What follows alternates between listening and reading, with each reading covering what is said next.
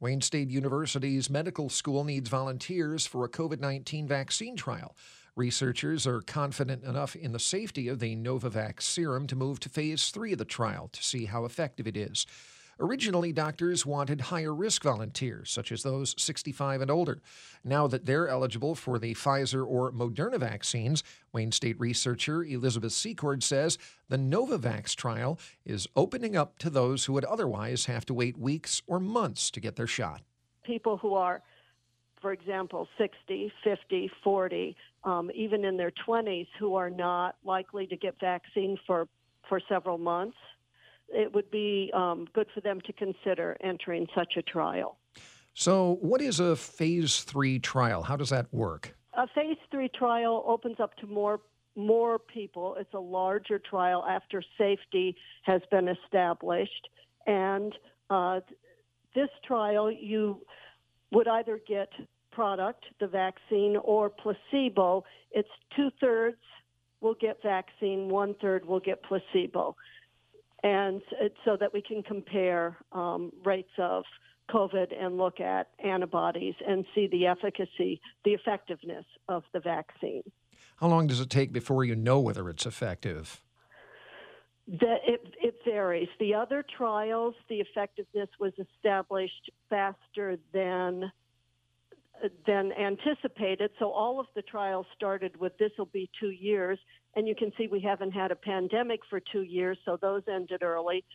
We can't say when, we say 2 years, but we're hopeful that it would be sooner. This particular candidate, how is it different from the Pfizer and Moderna vaccines? It's not an mRNA vaccine. It's a more traditional vaccine. So people may be more comfortable with that. I think the mRNA vaccines are safe. I'm going to say that up front. I think that's a very clever idea. But this is a more traditional vaccine, and I think that people who are not comfortable with mRNA might be more comfortable with the protein vaccine. Why would one not be comfortable with mRNA? I'm comfortable with it. I got that vaccine myself, but it's new. So some people are expressing a fear of the mRNA. Some people are worried that it may, and this is a false worry. I'm going to say that up front, that it's not DNA. It doesn't incorporate into your genes and stay there forever. But I think that people have fears when they hear that it's mRNA. I think those fears are unfounded. I had the mRNA vaccine as soon as it was available to me.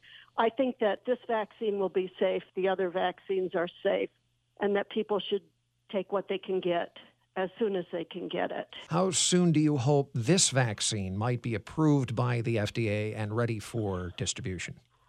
I'm hoping that there might be an emergency allowance for it. My hopes don't have to do with reality. Keep that in mind. But right. I'm hoping 6 months.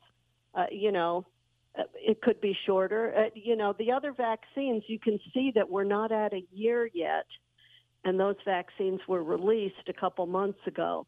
And, you could put together that timeline was shorter.